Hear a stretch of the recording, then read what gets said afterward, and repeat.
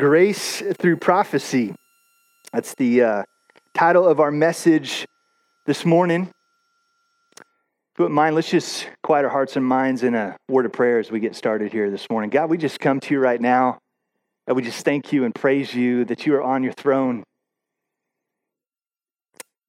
Father, I pray that you would use this overwhelming evidence of fulfilled prophecy to stir our hearts this morning.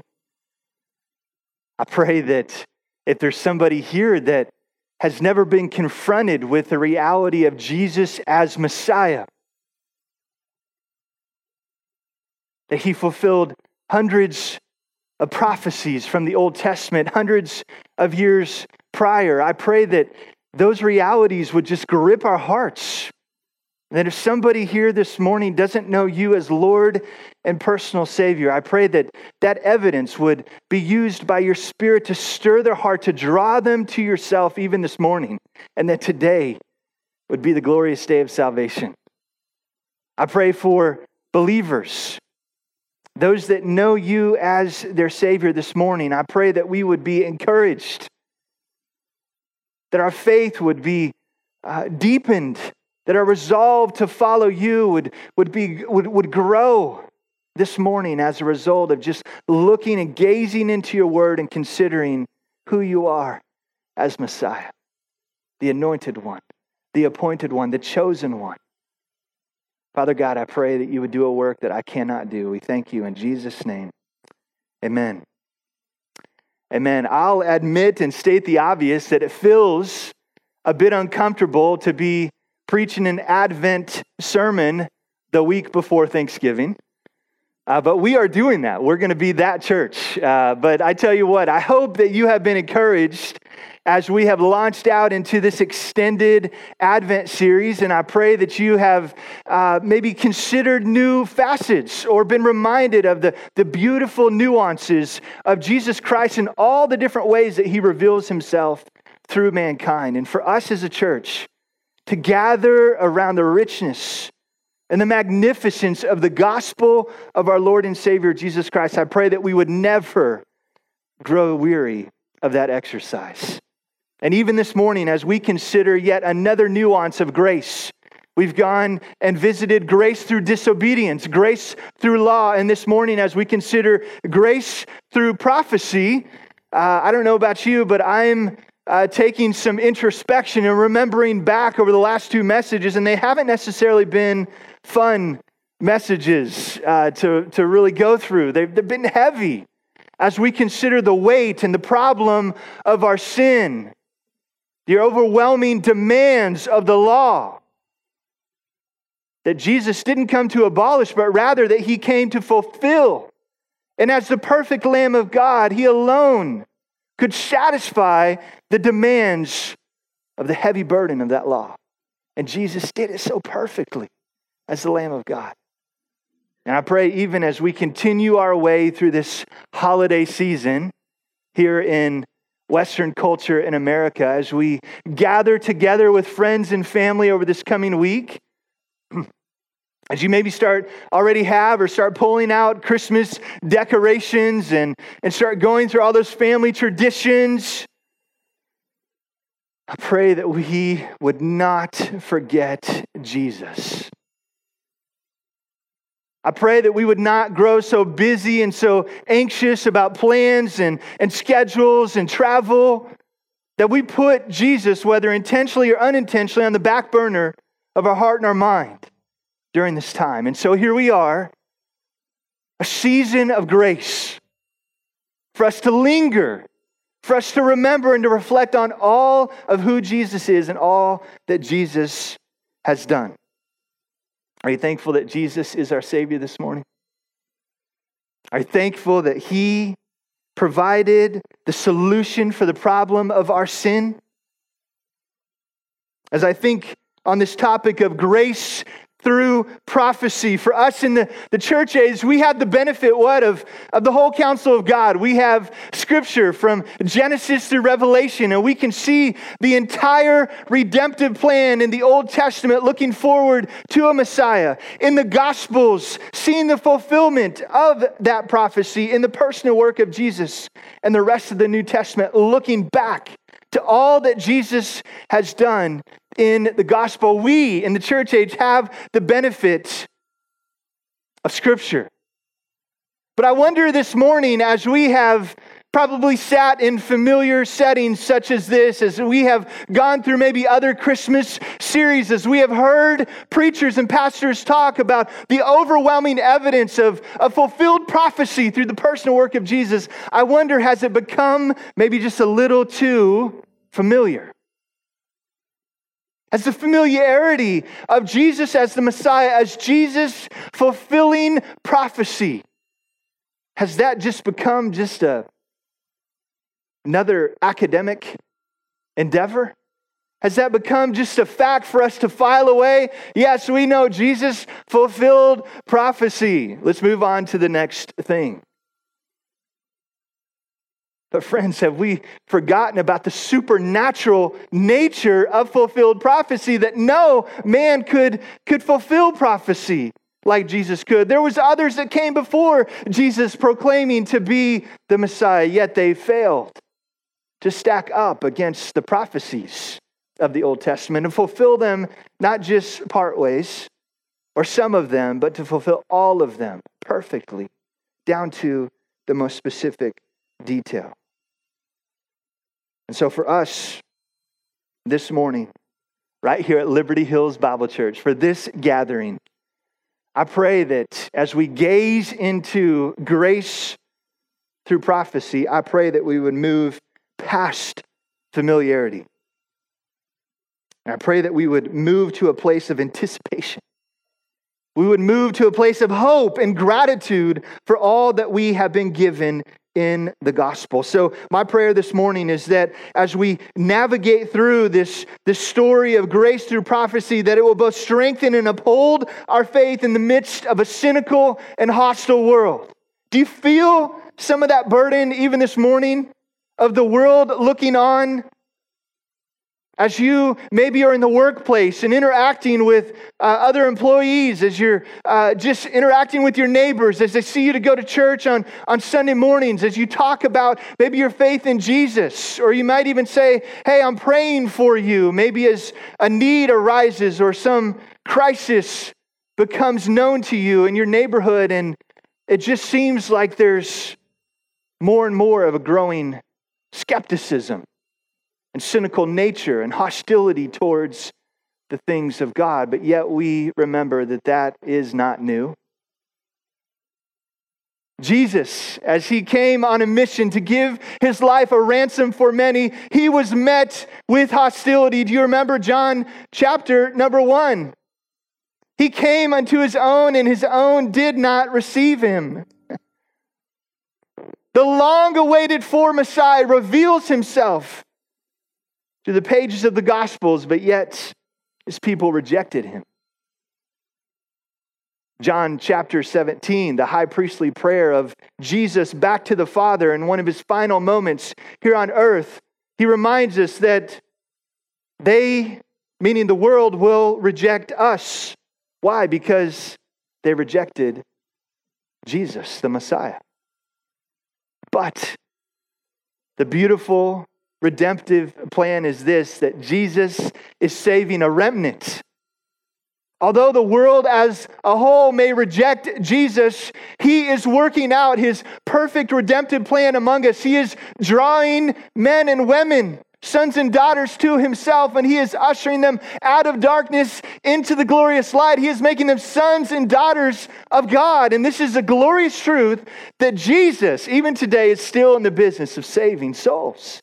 Are you thankful for that? And so as we consider this Christmas Advent series, my hope and my prayer is that the gospel will just shine afresh and anew in our hearts. And as a result of seeing Jesus in the Gospels, in Scriptures, that would change us. That the gospel isn't just for our salvation, but it is for our sanctification. And as we look into the gospel and we consider who is Jesus, whether you know Jesus now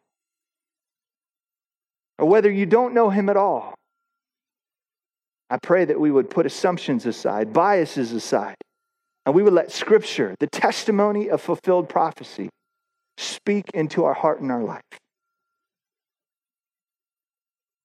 So the question is, what do we find when we truthfully examine Old Testament messianic prophecy?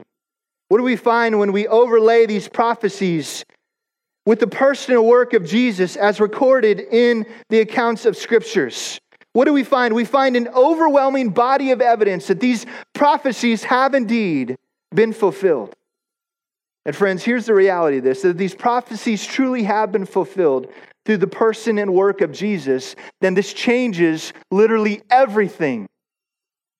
If Jesus is who he said he is, and he did perfectly fulfill these hundreds of prophecies as recorded in the Scriptures, then that changes everything. That means that Jesus isn't just about niceties and being a good person. Jesus isn't just about what? He's not about being a good teacher or a good prophet. It means that he's the Son of God. And if he's the Son of God, it means that we're accountable for our actions, for our sin, for our disobedience, under the burden of the law. And if Jesus, as the Lamb of God, did come and perfectly fulfill Old Testament prophecy, and we look at his life, and we look at his work, I wonder what conclusions can we come to? Do you remember Peter's response to the question that Jesus gave his disciples? I've preached about this question before. Jesus asked the disciples and the crowds around him, "Who do you say that I am?" You remember this question? Some said he was Elijah. Some said he was another prophet. Jesus went from the plural to the singular, and he specifically asked Peter, "Who do you say that I am?" And Peter answers, "You are the Christ, the Son of the living God." I pray this morning as we consider the overwhelming testimony of fulfilled prophecy in Scripture, I pray that we would see Jesus as Peter did in that moment, that he was the Christ and is the Christ, the Son of the living God. So the big idea this morning of our message, and our message is going to be a little bit different than what we typically do here at Liberty Hills. I'm not going to be going through word by word, verse by verse, expositionally through a specific text. I want to give us a broad overview of prophecy this morning. I want us to consider messianic prophecy and Christ being the fulfillment of it. And in an effort to move us beyond the familiarity of this topic, I want to submit 3 different functions that fulfilled prophecy will play in this world. And the first function that fulfilled prophecy, or the core way that fulfilled prophecy functions practically in this world, is this: fulfilled prophecy provides truth for the skeptic. Fulfilled prophecy provides truth for the skeptic. Friends, it's unbelievable when you begin to lean into this topic of messianic prophecy. The numbers alone are literally overwhelming, and quite frankly, they are staggering. To consider the detail that Jesus came and lived and fulfilled. Most scholars believe that Jesus fulfilled north of 300 individual prophecies that are related to Jesus as the Messiah in Scripture. One mathematician attempted to quantify this in terms of probability and statistics, and he estimates that one man fulfilling even just 50 of those over 300 prophecies would be 1 in 10, followed by 157 zeros. That to say is it's nearly impossible. This is a supernatural work that God has done in sending his Son to take on flesh, Emmanuel, God with us, to come to be born of a virgin, to live his perfect life, and ultimately to go to a cross, to shed his blood, to go to a tomb, defeat sin and death and hell, and raise again from the dead on the third day in accordance with the Scriptures. Do you remember Lee Strobel? I always love Lee this time of year as we consider the case for Christ. He once said this by way of the testimony of his own skepticism.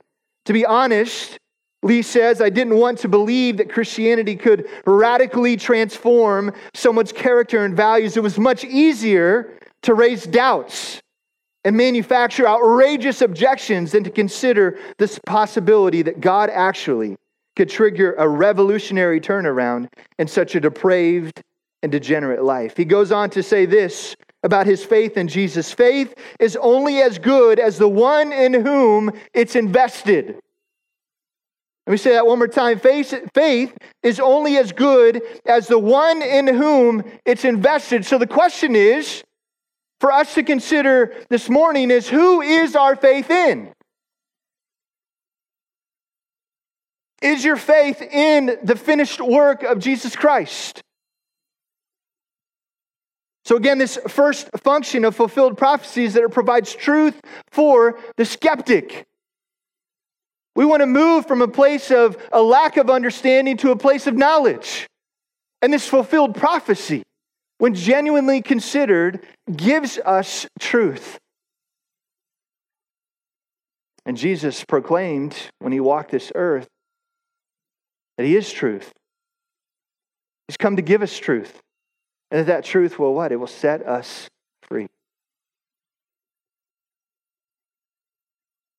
For the skeptic, the overwhelming evidence of fulfilled prophecy through the personal work of Jesus, it can't be ignored.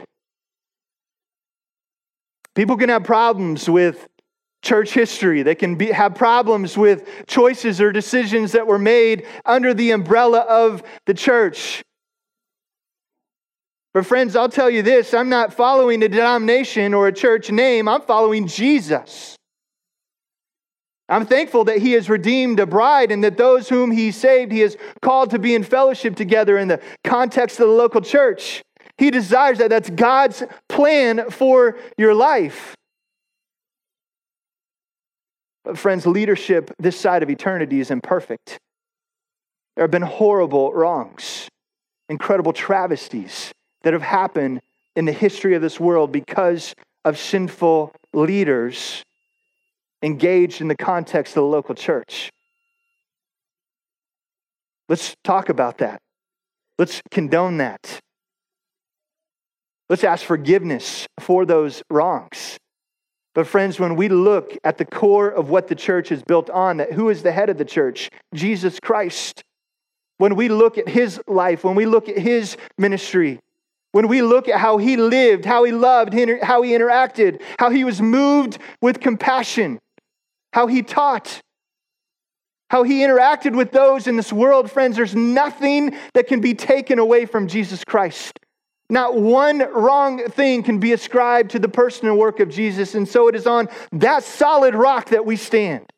That our faith isn't in a denomination. It's not in a church name. It's not in church history. Our faith is in Jesus Christ alone. By grace alone, through faith alone. This is the core tenet of our Christian faith. And friends, I wonder this morning, is your faith truly in Jesus Christ? Are you trusting in something else? Are you trusting in your family heritage, going to church, being Christians? Are you trusting in some unattainable goal that your good works are going to outweigh your bad, that I'm just kind of a good guy or a good gal? Or I'm not as bad as some others that I know?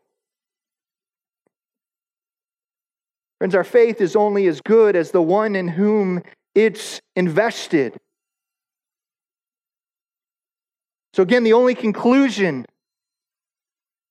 that the skeptic can make, if we truly look at the overwhelming evidence of fulfilled prophecy, is this, that Jesus is truth. Jesus was and is the Son of God, and Jesus did give his life a ransom for many. The kingdom of heaven is at hand. Jesus came and preached. The long-awaited for Messiah has come. Okay, Eric, you've talked a lot about prophecy, and you have claimed that prophecy has been fulfilled, but let's hear some. I'll give you a few examples of some fulfilled messianic prophecy.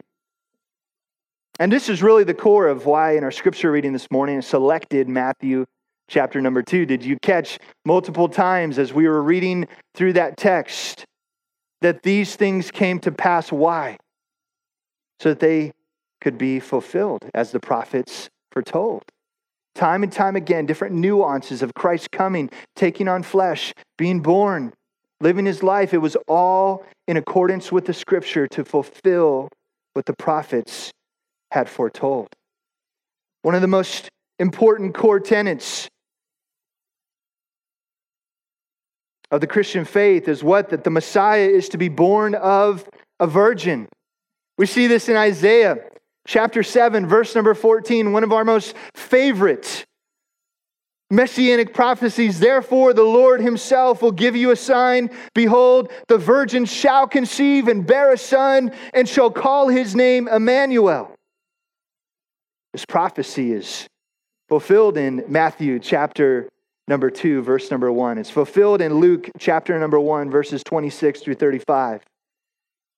The Messiah is to be born in Bethlehem. We see this in Micah chapter 5, verse number 2. But you, O Bethlehem Ephrathah, who are too little to be among the clans of Judah, from you shall come forth for me one who is to be ruler in Israel, whose coming forth is from old, from ancient days.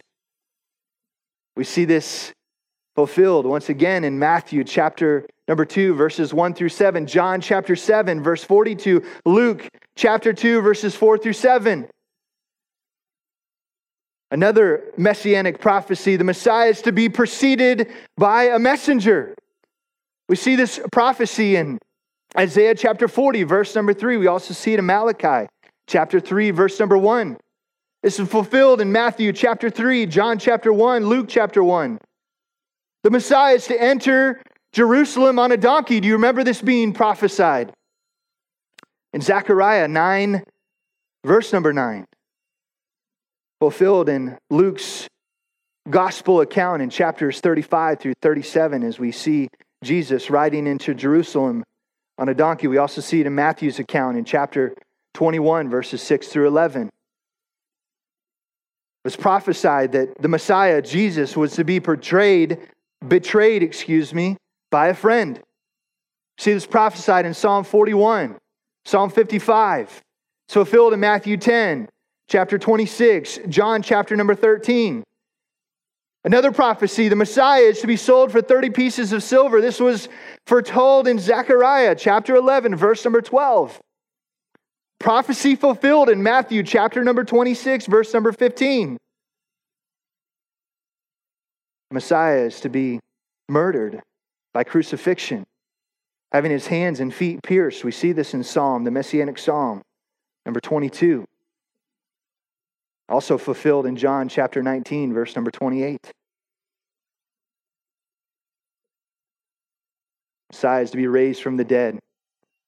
Isaiah chapter 53, that passage on the suffering servant. Psalm chapter 2, fulfilled in Matthew 28, Acts 2, 1 Corinthians 11. Friends, we could go on and on and on as I'm even skipping over some that I put in my notes. It is overwhelming. The prophecy that was given that would foretold the life and the work of Jesus Christ perfectly to the detail. Jesus came and he fulfilled all those details in accordance with the scriptures. Again, do you remember Lee Strobel's quote, faith is only as good as the one in whom it's invested? Friends, are you trusting in Jesus Christ alone as the Messiah? Jesus is who he said he is and accomplished the mission that he was sent to complete.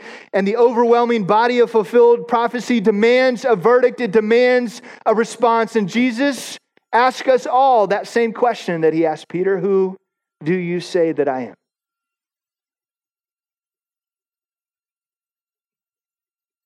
The first function of fulfilled prophecy is that it provides truth for the skeptic. The second function of fulfilled prophecy is this: fulfilled prophecy provides purpose for the selfish. It provides purpose for the selfish. As we have done each week during this Advent series, we have a title and we have a focus of each message, but we really anchor our attention on a specific name of Jesus Christ. This week is Messiah. I loved singing Jesus Messiah, Andy. Thank you for choosing that song. What an incredible celebration of those realities that Jesus is our Messiah. Israel was looking and waiting for a Messiah, were they not? We see it in the Gospels. We see the crowds and the buzz starting to form around Jesus as he reveals himself as the Messiah, as he shows himself having power and authority over nature, over sickness, and even over death. There's a popularity that spreads about and crowds are forming. But I wonder, was Israel looking and waiting for the Messiah that Jesus was to be? Really, all of Christian theology hinges on the belief and the tenet that Jesus is the Christ or the Messiah. These two words, Christ and Messiah, biblically are really synonyms that highlight the identity and status of Jesus, not just, again, as another good teacher or prophet, but rather as a divinely appointed Savior. You know, it's interesting as we read the Gospels, as we grow up, maybe some of you did, as I did, grew up in the church, you just automatically connect Jesus with the term Christ, as if his singular name is Jesus Christ, right? Have you ever thought about this before? Maybe not. But really, Jesus is the actual name that was given to him, and Christ is actually the title of Jesus. So he is Jesus, the Messiah, Jesus Christ. When these two words would come together in the pages of the Gospels, this is what would have been understood in that Jewish mind, that Jesus wasn't just another prophet, but he was Jesus Christ. Kurios, a Lord. This has the idea of a Messiah, the anointed one, the chosen one, the appointed one. This is who Jesus is, and this is who Peter, even in that passage that we briefly alluded to earlier, that Peter was proclaiming Jesus to be, the Messiah. Do you remember all the way back in our series through the Gospel of John, this has to be almost going in double-digit years at this point, probably not, but it feels like it's been that long. How long? Oh, about 6 years. Okay, so it hadn't been too terribly long. But if you're like me, I can't remember what happened yesterday. So I doubt you remember our incredible preaching series from 6 years ago. But if you do, you'll remember the thesis statement of the Gospel of John was all the way at the end of the book. Do you remember this? In John chapter number 20, verses 30 and 31. This was the purpose of the Gospel of John. But these are written, why? So that you may believe that Jesus is the Christ. This is the word for Messiah, the anointed one. You may believe that Jesus is the Christ, the Son of God, and that by believing you may have life in his name.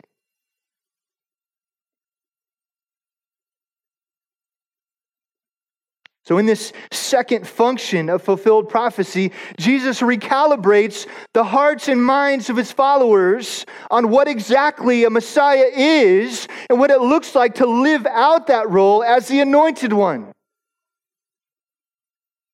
And over and over and over again through the Gospels, we see individuals and we see crowds coming to Jesus on their terms. They had selfish intent. They wanted to be healed. They wanted to be entertained. They wanted to see Jesus do these incredible signs, miracles, and wonders. The second function of fulfilled prophecy is what? That it gives purpose for the selfish, and it goes beyond ourselves. We lose ourselves and we remember who Jesus is. And Jesus' purpose and mission in this world and for our lives becomes our goal. It becomes our ambition. Jesus said, if any man comes after me, he must do what? Deny himself, take up his cross, and follow me. Deny one's self. This is a prerequisite of following Jesus. We don't come to Jesus on our terms. We don't come to Jesus or follow Jesus with a health and wealth prosperity mindset. So our lives will be better. So we'll have money in our bank account. So we'll live a longer life or be a better person in this world. We come to Jesus on his terms. Jesus was and is the Messiah. And he is challenging the mindsets of his followers then, and he's challenging the mindsets of even us today. What does it look like to rightly relate to the Messiah, the anointed one, the chosen one, the appointed one to bring about this redemptive work? In the Old Testament, we see kings, prophets, even priests, all being anointed with oil. This was to represent a setting apart, a calling out, an affirmation of what? Being chosen for a particular time, for a particular task, to accomplish a particular thing. Jesus, as the Christ, the Messiah, he affirmed this identity, not by some great move of political power, but rather anchored his followers on his identity as God. And as Jesus drew his followers to this reality of responding to him rightly, not just as a good teacher, but as God, proclaiming that I and my Father are one, he demonstrated his authority through those signs, miracles, and wonders. But probably one of his most surprising displays of affirmation as the Messiah came through his life, came through his interactions in this world. How he lived, loved. How he went to the children, the needy, the poor, the sick. The greatest affirmation of his identity as Messiah came through his willingness to serve those he came to reach. This is what the messianic prophecy foretold of. The suffering servant of Isaiah 53. The accounts of the Gospels where he said, not my will, but your will be done. If it be possible that this cup pass from me. Nevertheless, not my will, but your will be done. Jesus came to perfectly fulfill the will of the Father, to bring about the redemptive plan. That in the midst of our disobedience, there was grace. In the midst of the incredible demands of the law, there was grace. Through the incredible fulfilled prophecy, we see grace.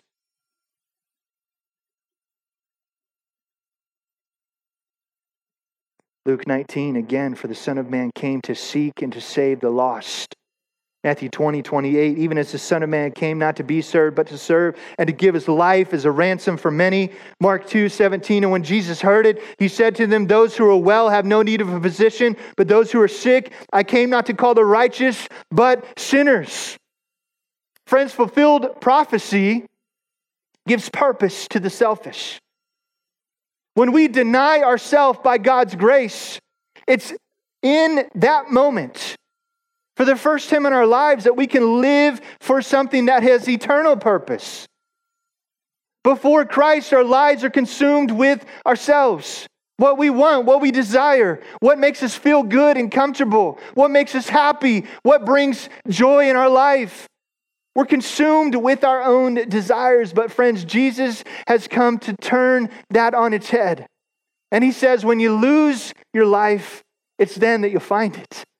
So deny yourself, take up your cross, and follow me. And it's there in that moment that we can have joy.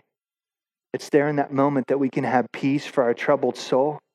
It's there that the hostility that we have caused because of our rebellion and disobedience against a holy God, it's then and there that we can have reconciliation and resolve that eternal problem once and for all through the finished work of Jesus Christ. This is what the Messiah has come to do.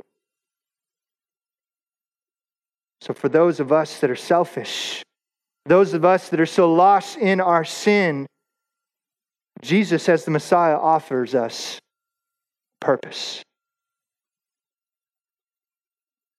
We'll touch on that a bit more in here just a moment. But our third and final function of fulfilled prophecy is this. Fulfilled prophecy provides hope for the scattered. Fulfilled prophecy provides hope for the scattered. I love Matthew chapter 1, verse number 21. Again, this beautiful prophecy. Looking back to Isaiah 7, she will bear a son, and you shall call his name Jesus, for he will save his people from their sins. For he shall save their people, his people, from their sins. When we think back on that Jewish mindset of receiving and welcoming the Messiah, this is not what their definition of a Messiah would be. They had no concern of being saved from their sins. They wanted to be saved from a tyrannical Roman Empire. They wanted to be saved from oppression. They wanted to be not stepped on and looked past anymore. They wanted the name of Israel to be redeemed as a great force in this world. The prophecy was she will bear a son. His name will be Jesus, and his purpose and mission will be salvation of his people from their sins. Friends, oh, that we would remember our greatest need and our greatest problem isn't the amount of money in our bank account. It's not the amount of money in our 401k or retirement. The greatest problem or need that we have isn't how many cars we have in the driveway.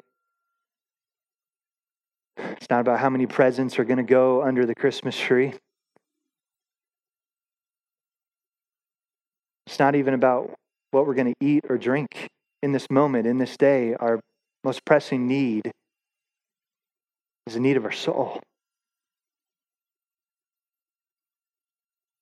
But the problem of sin is an affront to a holy God. And that without Christ, if we are still found in our sin, that's going to result in eternal separation from God for all eternity. Friends, you can call that hellfire and damnation preaching. I don't know what the labels of that might be these days. It's not a popular message to talk about the result of sin, the eternal destination for sin. God's word talks about a real hell. And the beauty of an Advent season, the glorious truth of this Christmas season is that Jesus did not leave us without hope. He did not leave us in that state. Fulfilled prophecy provides hope for the scattered. Matthew chapter number 18, verses 12 through 14. What do you think? If a man has 100 sheep and one of them has gone astray, does he not leave the 99 on the mountains and go in search of the one that went astray? And if he finds it, truly I say to you, he rejoices over it more than over the 99 that never went astray. So it is not the will of my Father who is in heaven that one of these little ones should perish. There's hope for the world that has been scattered about because of sin. Jesus, in this moment of Advent, this moment of a Christmas season, wants us to reflect on and remember to take a moment to linger in the truth and the power of the gospel of our Lord and Savior Jesus Christ. And it will draw us to remember as we see the incredible evidence, the incredible testimony of fulfilled prophecy. It should give us hope for the believer But for those of you that are here that don't know Jesus Christ as your Lord and personal Savior, you're still trusting in your own works. You're still striving in your own way. Jesus calls you to consider Him as the Messiah, the long-awaited for Messiah, the anointed one, the chosen one, the appointed one to do a work that we could not do. To respond simply with humble, childlike faith, confessing with our mouth, believing in our heart that God hath raised Him from the dead, and He gives us this hope that we will be saved. For believers here this morning, what is the hope for us under the incredible evidence and testimony of fulfilled prophecy? The hope for us is that He has given us a mission. He has called us to reach this world that is scattered, that is lost in their sin. Do you remember Matthew chapter number 28, verses 17 through 20? And when they saw Him, they worshiped Him, but some doubted.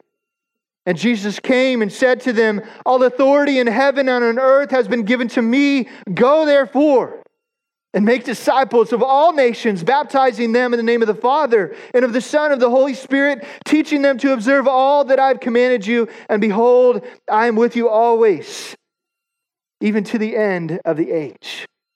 Amen. What should the incredible testimony of fulfilled prophecy, what impact, what function should it take on for the life of the believer? It should stir us up to go and reach this world with the love of Jesus. Friends, when's the last time you shared Jesus with a friend, a coworker, a neighbor? When's the last time you spoke the name of Jesus into a conversation? If it's been a minute, or it's been a moment, or it's been a little bit longer than that, friends, I wonder, have you considered who Jesus is? Have you considered He's fulfilled hundreds of prophecies in accordance with the Scripture? He is the long-awaited for Messiah. And friends, it should stir our hearts towards love and good works, to reach a community right here in Liberty, Missouri with the love of Jesus, to give a cup of cold water in our name, to turn the other cheek, to not be quickly offended, to love our neighbor as ourself. Friends, there is grace through prophecy. And this morning, there's incredible implications on our lives because Jesus is the Messiah. Do you know Him? Have you answered that question? Who do you say that I am? For Peter, he boldly proclaims, you are the Christ, the Son of the living God. I hope that's your testimony as well. Would you join me in prayer? We close our worship service this morning. Father God, we thank you that you sent your Son, Jesus, to fulfill the prophecies of the Messiah. We thank you that Jesus came to our need. He ran to us in our time of need.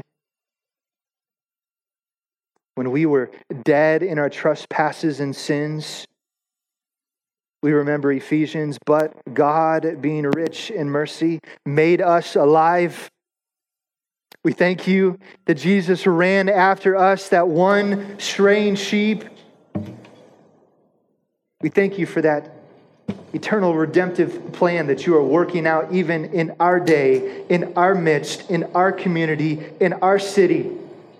And Father, I pray that this morning as we consider grace through prophecy, that our hearts and our minds would be changed as a result of considering who you are, what you have done, what you have accomplished. Father, I pray that there's somebody here this morning that doesn't know you as Messiah, that you would stir their heart right now. I pray that they would reach out to myself, Pastor Andy, Pastor Dave, maybe a trusted friend that they even came with to this service today. I pray that we would maybe have the opportunity to just open up Scripture and just show them the truth of the Word of God, and that they would be saved this morning. Father, I pray for every believer, every Christian here, that we would reflect on, remember, that we would recalibrate our hearts and our minds away from a Messiah of our own terms that fits in our own box, and we would look at Scripture and we would deny ourselves as we did in salvation, but every single day, Father, that the reality of who you are and what you've done, what you've accomplished, the work that you have done, I pray that we would deny ourselves, take up our cross, and in this moment, in this day, we would follow you, even afresh and anew. I pray that you be glorified with everything that is said and done. We pray all these things in your name. Amen.